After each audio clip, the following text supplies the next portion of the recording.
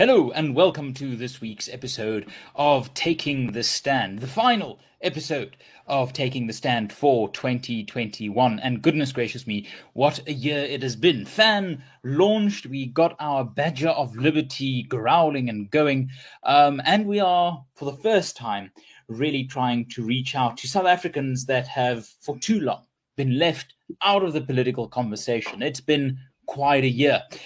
We started this year with three chief podcasts. We've got Freedom Fanatics, we've got Burning Questions, and we've got Taking the Stand. And first of all, I just want to say thank you to everyone who've been following our podcasts and also our articles and our social media activities since we launched in June. Already, we've reached almost 2 million South Africans in only these few months, and I, for one, am immensely proud of that achievement. I'm immensely proud of the team, a dedicated young group of South Africans who care about freedom and who care about the core tenets of FAN, empowering individuals to become problem solvers in their own lives and communities. 2, building relationships of trust between people from various backgrounds to confront issues together. And 3, connecting freedom-loving South Africans from all over so that we can stand and fight together and demand a limited, honest, accountable, and transparent, effective government. That's FAN's dream. And if we look at this last year, we see a few things. We see the good things, FAN getting going. We see citizen engagement. We see 12 million people voting in the recent elections. But we also see some worrying things. And when it comes to taking the stand, that is what I want to talk about today. The willingness of South Africans to take the stand.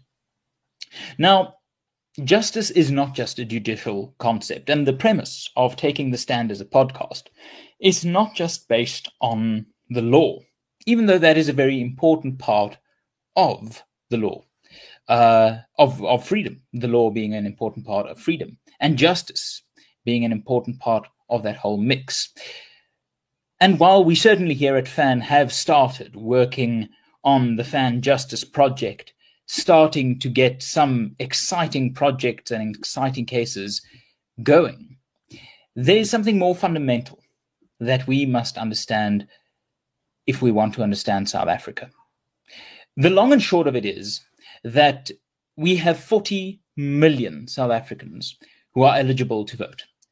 Of that 40 million, 12 million voted in the most recent elections. Now, that means 28 million South Africans stayed away from the ballot box this year. That's, of course, the right of every South African. We don't live in a country where the law forces anyone to engage in politics or in elections, and that's good. The right to participate in an election and the right to not participate in an election are one and the same. Just like my freedom of speech respects the freedom of speech of someone to say things I don't agree with, well, the same goes for democratic participation. But we have to look deeper as to why South Africans are not voting. And there's no clear-cut answer on that. And a lot of that could be put down to failures of the government, of the state. The promises of 1994 being betrayed over the last 30 years, despite some initial good signs in the first decade of democracy. So one can say the government, the state, has failed in this regard, has failed to make true and make good on their promises made in the first democratic dispensation in South Africa. But that doesn't answer the whole thing. One can put it down to failures by the Independent Electoral Commission, and there's certainly a lot of criticism to go around there. The IEC, as it stands, tried to have this year's elections postponed to next year, breaking the fundamental constitutional framework within which South Africa's democracy must take place. One can also criticize the IEC for not participating widely enough or promoting widely enough the purposes of voting and the reasons to vote. The IEC has tried to register voters every election, and sometimes they are more successful than at other times, but surely I think we can agree that the IEC is not without its faults, and there's some criticism there as well. We can criticize the opposition parties, the Democratic Alliance, the ACDP, the Congress of the People, the Economic Freedom Fighters, the Inkatha Freedom Party, the Freedom Front Plus. We can go on. And we can criticize these parties for not offering voters something intriguing enough to vote for in response to the failures of the ANC. And there certainly is a lot of criticism to go around there. I've worked in opposition politics and in opposition political campaigning. And the problem is that too often these campaigns are not about growing your own support and growing the democratic participation in South Africa. Too often it's about trying to get votes here and there in a shrinking pool of voters. Now, the problem is when South Africa voted in 1994, the ANC got 63% of the vote. That was equal to roughly 54% of the votes of all South Africans eligible to vote. If we compare that to 2019, when the ANC got 57% of the vote, that was the equivalent of less than 30% of all eligible voters. Now, the problems can lie with the state and the government under the leadership of the ANC. It can be with the IEC. It can be with the opposition parties. But one thing I think we should honestly talk about is that the responsibility of democracy, of constitutional democracy and of freedom, ultimately rests with people like me and people like you. Democracy isn't something that one can force through from Parliament or the union buildings or, frankly, the Constitutional Court. We need to understand that if democracy and freedom are going to work in South Africa, it's going to take more than just elections. It's going to take more than just politicians pitching to elect mayors, executive committees, premiers, and presidents. Democracy, freedom, and justice, these things are going to depend on our motivation to pitch up and make a difference. It's become too easy for us to think that politics is someone else's problem. And I think 2021 and 2020 have shown us how that is unsustainable. The July riots earlier this year brought home in a dramatic fashion the closeness, the close proximity of lawlessness to many people who in the past have only read about it or heard about it via the media. But life in South Africa is complex, but it is made more complex perhaps by South Africans thinking that these complexities are for someone else to solve. Now, while the problems we face as a country might be complex, the solutions don't necessarily have to be, nor do they have to start out as insurmountable obstacles, difficult things to do.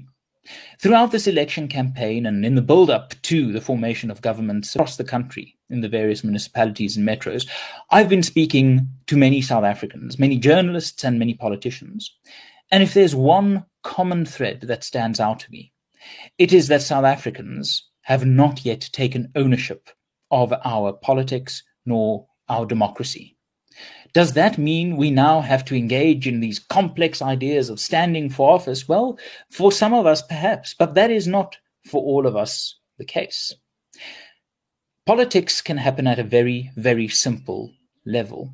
If we look around us and we see our lives organized by WhatsApp groups and Facebook groups and tweets, Instagram, TikTok messages, we can start understanding that everywhere where we live our lives is somewhere where we can spread the activation of political awareness and change for freedom that we want to see. We can, to use the old quote, be the change we want to see in the world.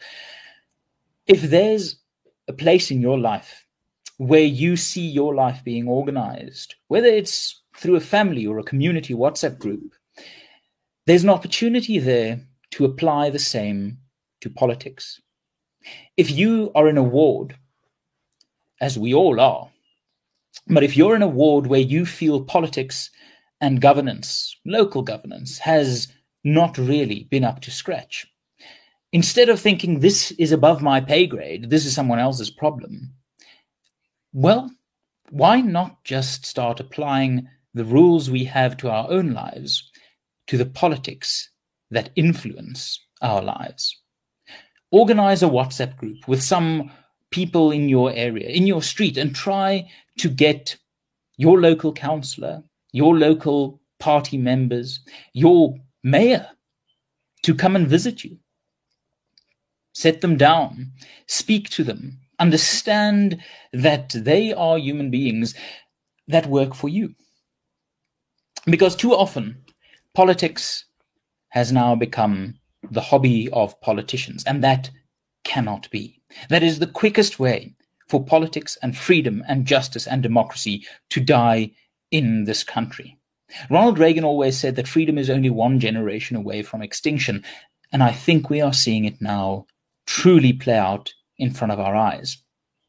I'm not despondent about the state of South Africa. I am hopeful. There's a lot to be hopeful about. The South African people are a remarkable people who care about solutions, who care about this country, and who care about each other. We have more in common when it comes to what we want from life and our government than what divides us. But we can no longer allow politics to be the province of the politicians. We have to send that email. And if we don't get a response to that email, we have to send another. And if we don't get a response to that email, we have to send another. It's like the film The Shawshank Redemption, where the main character makes the unpopular demand of creating a prison library.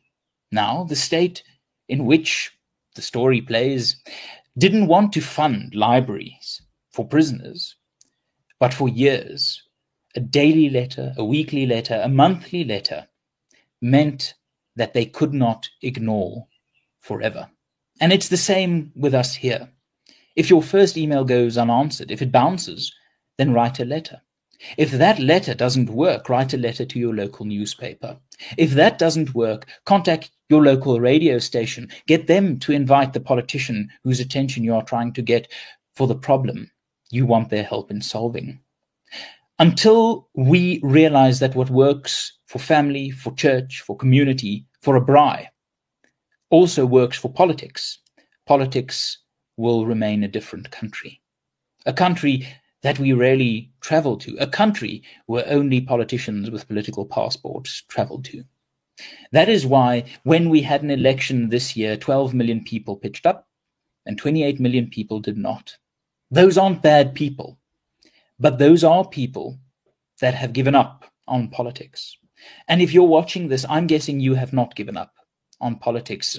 Or if you have, I'm trying to convince you that you don't have to think that way. There's a lot of hope going around. There's a lot of chaos. But it is in the chaos and in the uncertainty of political change that the real opportunity lies. We are seeing a paradigm collapsing. We are seeing the end of the era of the ANC. And that has become an era marked by corruption, inefficiencies, a government too big and too expensive and too incompetent.